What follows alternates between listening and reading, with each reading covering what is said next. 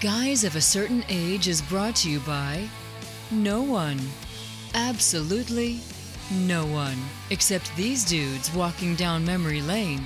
Now let's head to the studio to see what they misremember next. It's the Dynamic Duo podcast. Wait, I've done that one before, haven't Have you? I don't remember. Yeah. We're still the Wait, Dynamic did you do it? Was it with Jay? Who knows? It's fluid. It's a fluid situation. That's right. It's a fluid guys of a certain age. I'm Robbie Koblenz in studio alongside Art Shirley. And since we're a duo, it means we're not a trio, which it means it's just the two of us. There's no Jay. And Jay's not here. But you and Jay recorded an episode before without me. That's right. Yes. Were you a dynamic duo then? We were. Are you sure? Yeah, I guess. Yeah, what you remember. What I remember, that's right. The running joke. So, well, good. How are you doing today? I'm doing okay. I'm glad it's Friday. Summer has gotten to us. Yes, it has. It's not officially summer, but it certainly is. Roasting like summer. Yeah, temperature-wise, it's definitely summer. Yeah, it's kind of. And also the freak thunderstorm, high wind situation that seems to pop up out of nowhere summer. It's one of those types of months. It feels like. Yeah, you're going along in the afternoon. Oh, it's a great day, and all of a sudden it's like, my gosh, it's just like the apocalypse is it. Yeah, not as bad as they're having it in New York though, and other places that are affected by the Canadian wildfires. So obviously, Ridley Scott has moved his Blade Runner set from the West Coast to New York. Well, I've seen a thing where they use Denis Villeneuve, whatever I can't remember. Denis Villeneuve, I think is how we pronounced it. They showed scenes from all of his movies, Dune, and then a New York Skyline, Blade Runner 2029. 2049. 2049, yeah. We're too close to 2029 for that to be accurate, although maybe it will be. But it's a terrible situation, obviously, but it is funny how it looks so much like his color palette. Well, they've canceled flights in and out of LaGuardia. They have canceled sporting events. Broadway shows have been canceled now. It's nuts. Yeah. I mean, not unsimilar to what they were experiencing. Was it San Francisco a couple of years ago? I think so. Yeah. Where they had to, was it San Francisco? Or was it L.A.? I think it may have been L.A. It's one of those. Yeah. Yeah. So, all right. Well, we're in 2023 instead of 2029. That's right. Or 2049. Or 2049. Yeah. Or 2001. That's right. So, but all right, let's jump into some geeks. I see you feverishly looking for a geek. I've got it here. I'm reading my geek. Well, can I have your geek? Can you share your geek with me? Are you ready for me to share my geek? Yeah, I need your geek, please. All right. IT guy at work sent this to me today. Apparently, Stuart Simple, who's a British artist, multidisciplinary British artist. Easy for you to say. And has come up with a new suite of software called Abode software. The logo is very much a takeoff on Adobe software, and he's using it as a attack on corporate overlords, meaning Adobe. He's got a Kickstarter going with it. They're coming out with apps that are obviously meant to compete with the Adobe apps. I remember seeing there's a Photo Pop and an Own Design that are two of the apps that are on there. Own Design and Photo Pop instead of Photoshop. The main thing he's doing, the main thing that he's trying to do is it's a one-time only fee, or it's not a subscription-based thing. You buy the software outright, which is the biggest complaint I think people have against Adobe. That and the stability of the software. That's right. But, especially if you've got it set to automatically update, which I wouldn't recommend you do, but you're easily, very likely to download an unstable version. They have gotten better, though. Yeah. And I will say this, we all hate that, but they do make some great products, and we're able to do some great work for them. There's some things that I wish they would do differently, obviously a lot of things, but anyway, this is called Abode, and I keep wanting to say Adobe. I look at it and still read it as Adobe, but it's the Abode. Software Abodes. Yeah. And this guy has another claim to fame in that. Is that my phone going off there? That's your phone. Sorry, I think let me turn that on. Hey, sorry, I usually have it on silent mode, but anyway, he has like this feud with Anish Kapoor. I think I'm saying that right. He's a sculptor and creator of different things, including the Bean, which is in Chicago. Cloudgate is as it's properly known, but everybody calls it the Bean. I call it the Bean. The Bean, yeah. I didn't really know it until reading this that it had a different name. I guess you've been there, right? Yeah, I've seen it. And he have you experienced it? I have experienced it. Okay. All right. Yeah. Got that out of the I've way. experienced beans in my life. No, just kidding. But enough about that. He also has a thing Kapoor does called Vanta Black, which is supposed to be the blackest black. Yes. So Stuart Simple, the guy behind the Abode software, has created a chart with what he calls the pinkest pink paint, and he said it's available to everyone except Kapoor. So people are wondering, is this Abode software? It's a Kickstarter campaign right now. Is it just a parody? Is it just kind of something? And I would think it is too, except they're supposed to be launching, software for it. It seems like to me they've got some lawsuits ahead of them in terms of copyright violations, because you think? even the icons are all just derivative of what's going on with Photoshop's. What are they going to call their video editor? They don't have a video. They don't have a video. They have an Illustrator, Analog, and InDesign and Photoshop, and then they have a version that's Adobe Express, which is Adobe Express ripping off Canva. Yes. Which I read, apparently Adobe Express, in Real Software News, has been updated recently, and they said it's supposed to integrate better with existing apps. But it looks like all they're doing is pulling from Photoshop. So if you modify a file in Photoshop, it will pull that updated file from there. It can automatically do that. I have said since Canva came out, that if they had something that you were able to save and bring into InDesign so that a professional artist could then finish it off and turn it into something, whoever does that will own that space. Yes. And it seems like Adobe should be right there to do it. Take your Canva export or your Canva product and be able to export it into something that InDesign or even Illustrator could open, and then you'd be able to finish. Because Canva is a great tool. Express, since it's modeled so closely after it, is a great tool. And we have plenty of non-professionals that want to be able to create flyers and things, and they're great. And because of the product, they can do a really good job in it. But what would be great is if we could take that and then create it.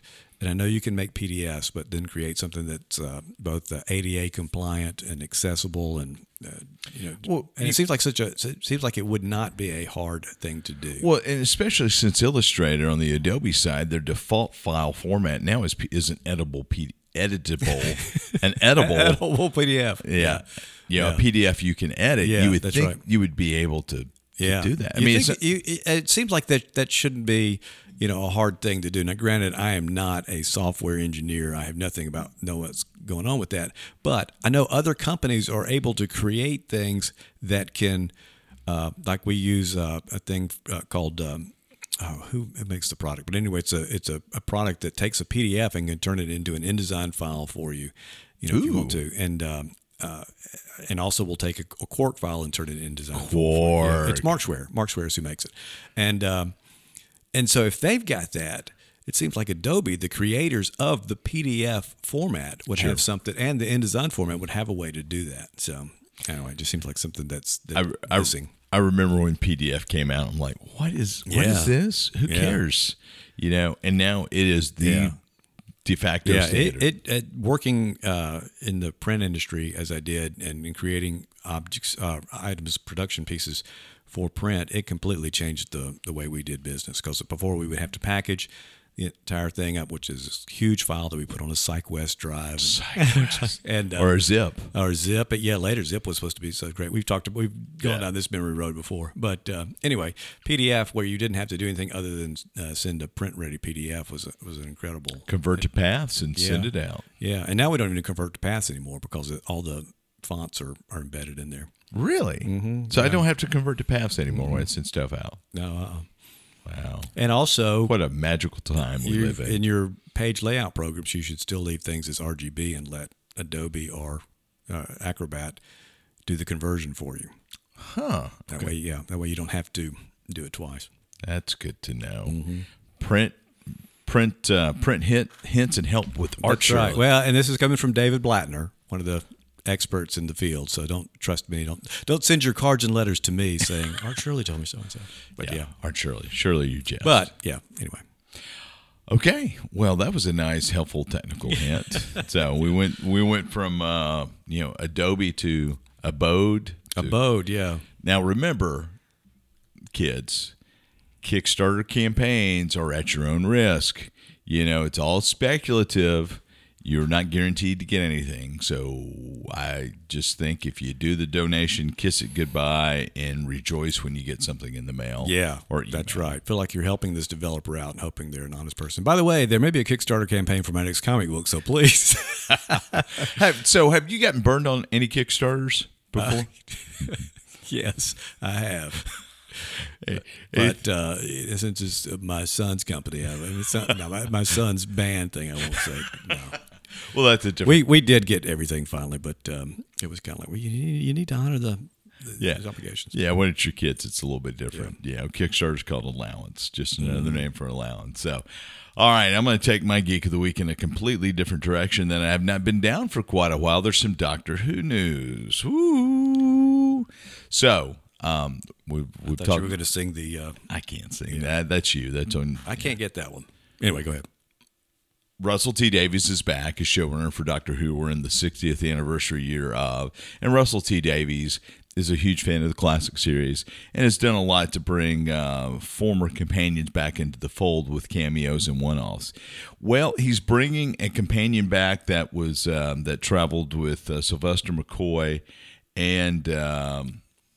I think Colin Baker as well. I think he was in Colin Baker. She was in Colin Baker's series as well. It's Bonnie Langford who played the character of Mel Bush or Melanie Bush, and she was somewhat she was 6th and 7th Doctor. She was somewhat controversial because this was kind of mid-late 80s as the aerobics craze was hitting America and the UK, and so she was all about fitness and working out, and they were very much trying to bring a popular spin to a Doctor Who companion.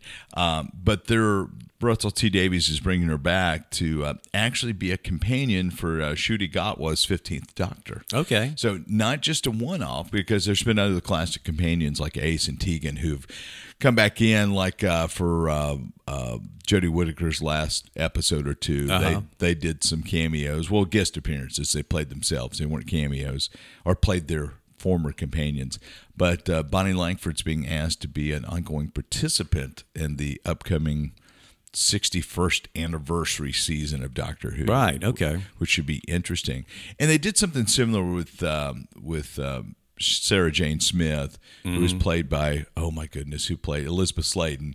And she was Sarah Jane was probably one of the most popular companions of all time. She bridged from Pertwee's 3rd Doctor to Tom Baker's 4th Doctor. And she had her own show, right? Is that what she had her own show, The Sarah Jane Adventures. And she came in with David Tennant's Doctor for one show. They met up. A very emotional reunion. And Elizabeth Sladen was such a great actress. And she had, I think she did 2 or 3 seasons of the Sarah Jane Adventures, and they had crossover with Doctor Who. Okay, I didn't realize it ran that long. Yeah. So, but anyway, that's kind of again fan service, but it's a lot of fun to see the old characters come back through.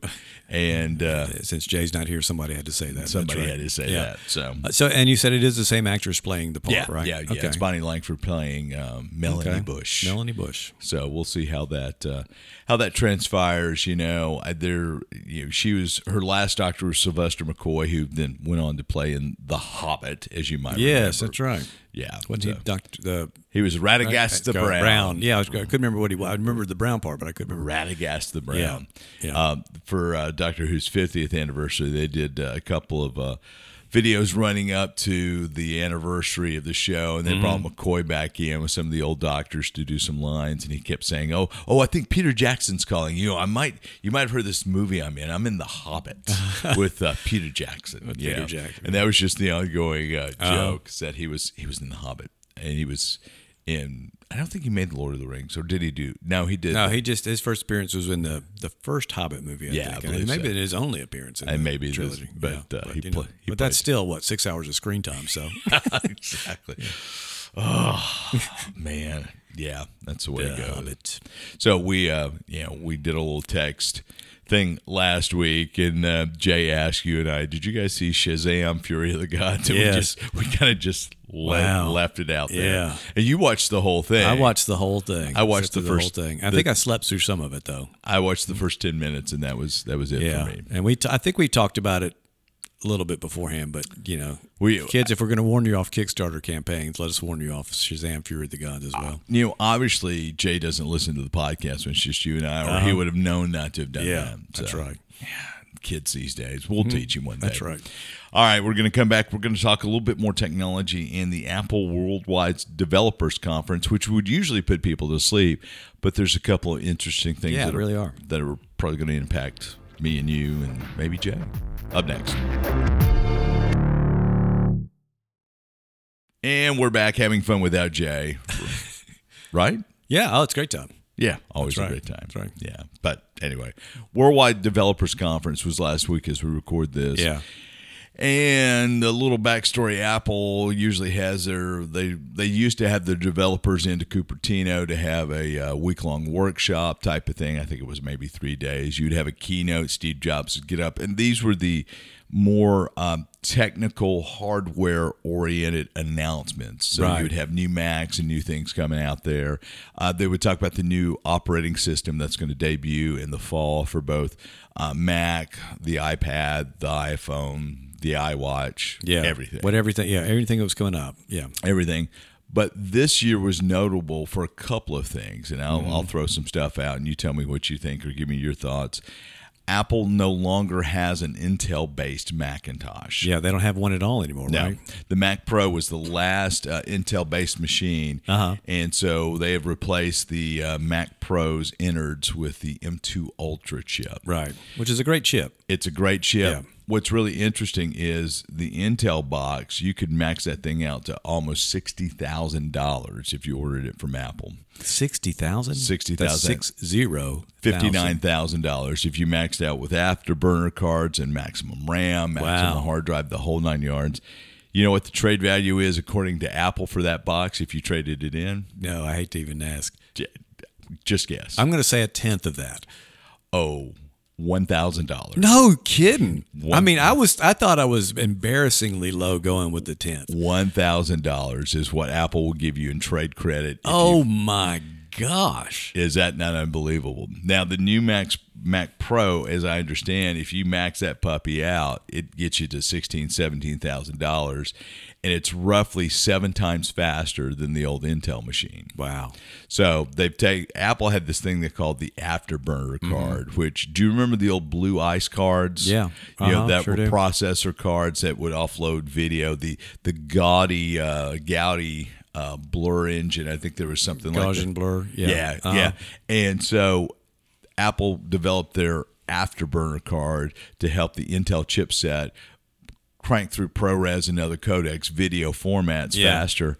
And that was really, really expensive. It's been good for 3 years. Now you've got the new M2 chips. It's got all that embedded in it. You don't need that at all. You do not need it at all. Okay. So, we've talked about in the past before, and not to get too technical, but this may be that episode, NVIDIA cards and how that's so great for processing 3D rendering, especially that kind of stuff. Is the M2 capable of handling that stuff without it? It's got like 72 GPU units on that chip. Okay, so if you're working with a 3D program like Blender or whatever, would that be the CPU you're processing it through, because it has the GPU built into the CPU as opposed to a discrete GPU? As I understand, the frameworks of the Mac operating system now will offload that process directly to the GPU. And is portion that of the chip. Metal? Is that what they're calling their rendering engine? Or is that something else? I think it's Metal. Okay, yeah. I can't remember. AV Foundation, something else that they've got. AV Foundation, if I recall correctly, replaced QuickTime as the architecture.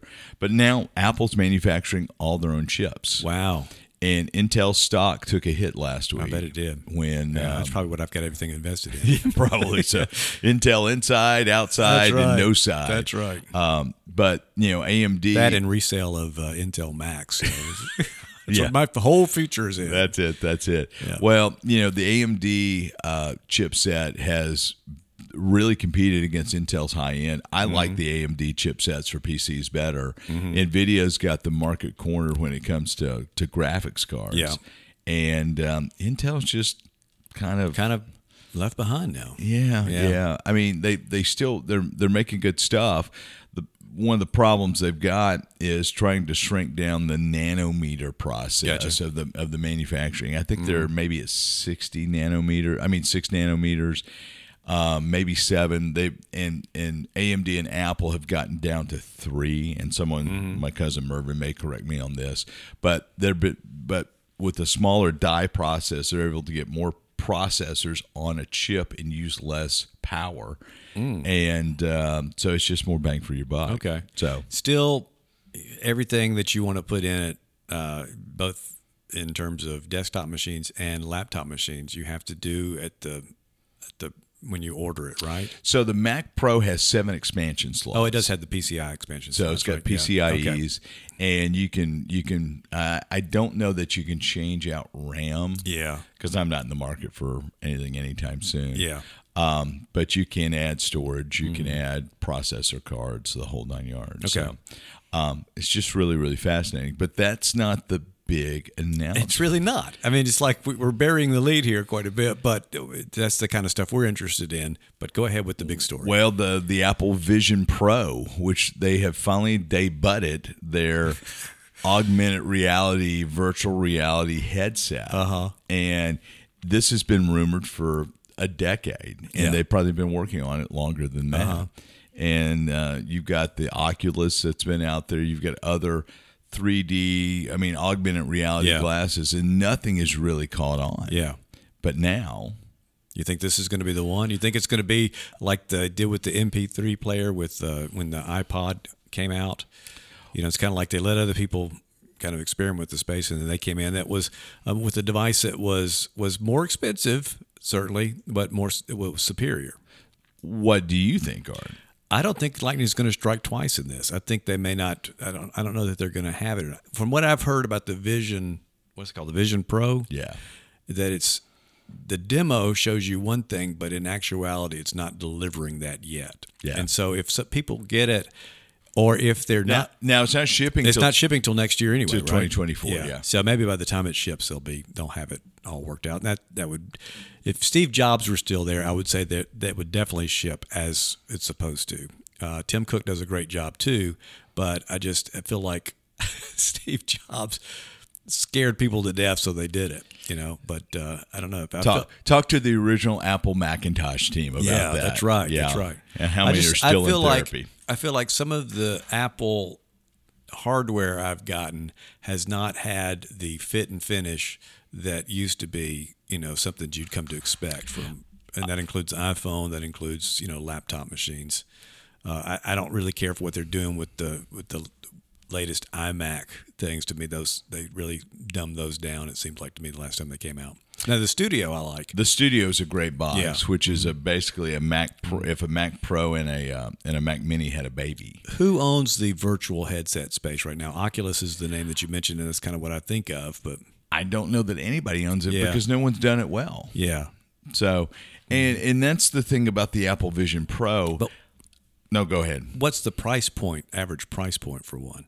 $3,500. No, not the Vision Pro, but the other ones. $600, $700, $800. Yeah, maybe up to $1,000 for a really, really high end, or something that comes packaged with something. Our friend and often guest George Abad, not his brother Joe. George Abad has a set. Has I think he has an Oculus. I can't remember. He sent me the thing. We talked about getting them and using to do virtual communication and play games and stuff. But I remember his was.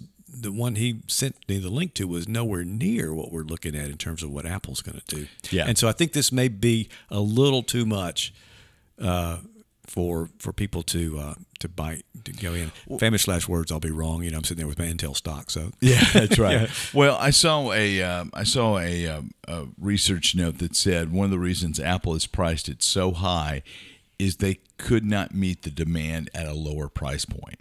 Oh, okay. So they put it up really high so that you get your first adopters, you get the folks who are going to get in and essentially beta test it, help them refine it, and then the second, third, fourth generation drops down. Yeah, and they're starting this out as Vision Pro, so there might be a Vision whatever Studio. Yeah. Well, the unit itself looks good. The thing that I get hung up on is the tethered battery. Yeah. Yeah. And that's the fit and finish that doesn't seem very Apple-like to me. No, I would expect a full, something that was encapsulated that you would not have any tethered parts to. Right. And you would think maybe the battery would be some kind of curved thing that might counterbalance to what looks like a kind of heavy front. Well, kind of like what's his face from Bespin in Empire Strikes Back, who has the earmuff thing that comes around. Yeah, yeah. So, but so it's almost like they said, well, this is a kludge. We got to get this out here somehow. So let's tether the battery and see if that'll work. Well, and a friend of mine and I were talking about it.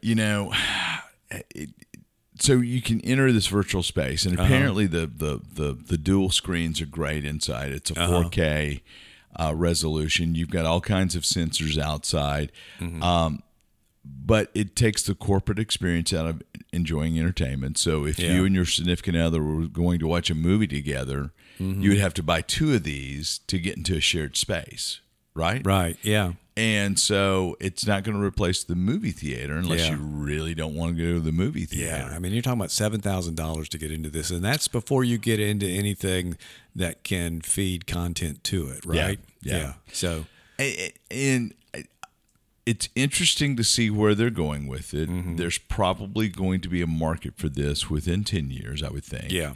But it may be a little too much too soon. But I feel like Apple felt like they had to get something into the space. Yeah.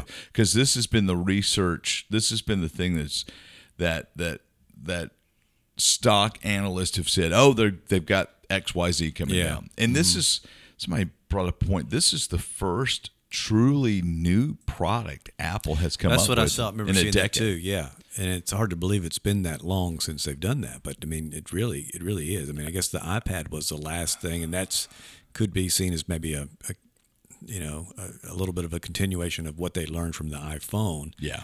And took that into a tablet kind of thing. Well, what about AirPods? AirPods haven't been around that long. No, AirPods. Yeah, I guess AirPods are their their take on the wireless earphones. Well, and to me, AirPods were the last truly Apple feeling device that they've released because they just work. Yeah. And you didn't really have to do a whole lot. I don't have a pair. You have a pair and love them. My son has a pair and loves them. Yeah. Because of the simplicity. Yeah. You don't have to go through and try to connect them with anything like you do with other types of Bluetooth devices. Yeah, that Bluetooth handshake is automatic, and it jumps from device to device now, which is a lot better. So you could start on your phone and then open up your iPad, and if you have audio happening on the iPad and you don't have an active audio event on the phone, it's going to jump to the iPad or vice versa. So what will feed content to the Vision Pro? Will it be the same kind of stuff? I mean, like you would have a... Bob Iger came up with and said, hey, we're going to allow you to explore some Disney content. I don't think they really talked a whole lot about anything. And I could see where they had some announcements with the Apple TV, the device, not the Plus, not the streaming service.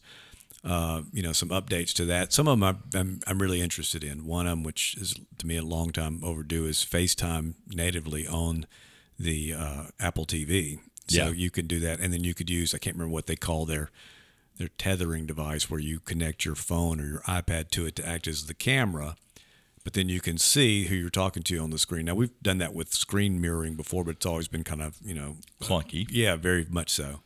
And so this would be good. And also, they're going to do it where third parties can do it too. So Zoom you'd be able to do a native Zoom on there, which would be good.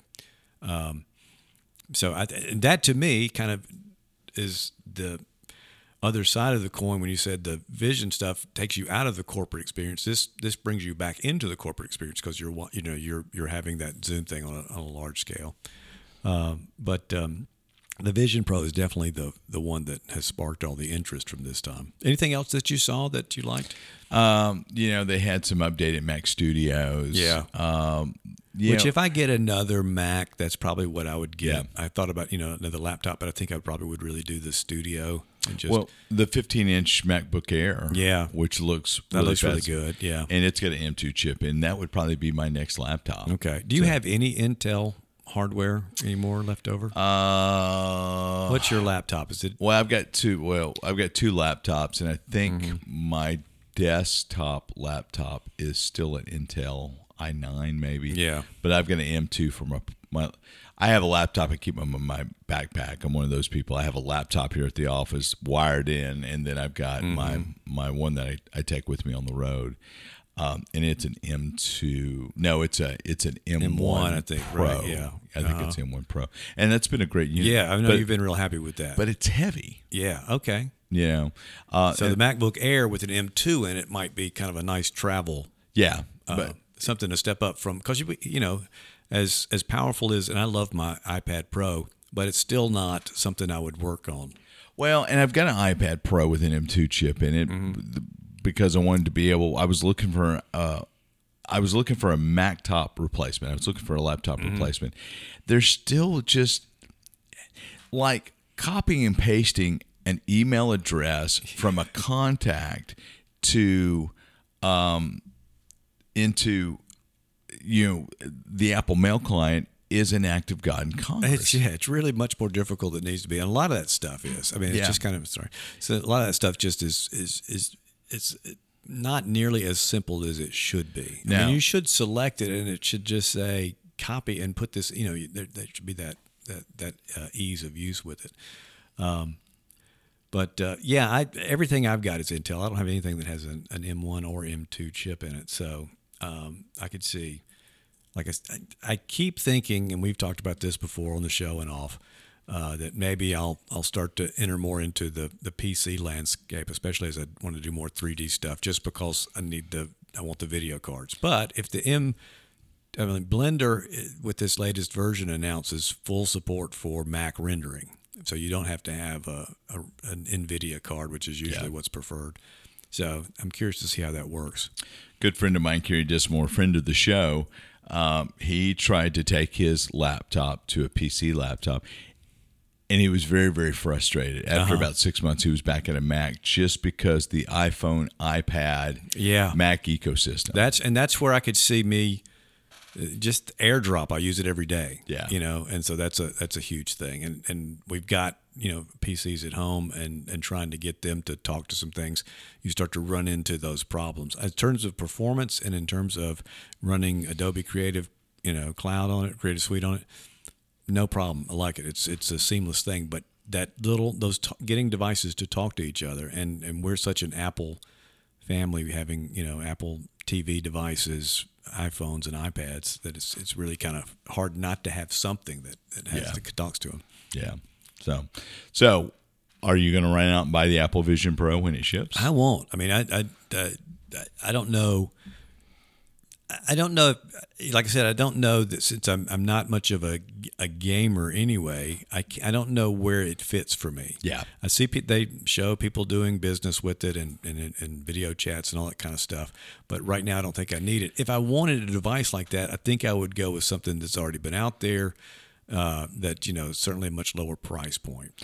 I think it's a solution looking for a problem. Yeah, I think so too. So what we need to do is get a bona fide Apple, a red like Macintosh Apple. We need to draw a pair of glasses on it and a tie and leave it here and say, "Hey Jay, we got you. We got you an Apple Vision Pro." Yeah. The tie makes it pro. That's right. It's professional. It's professional. That's funny. All right, that's going to do it for us this week. Thanks for joining us. We'll see you next time around.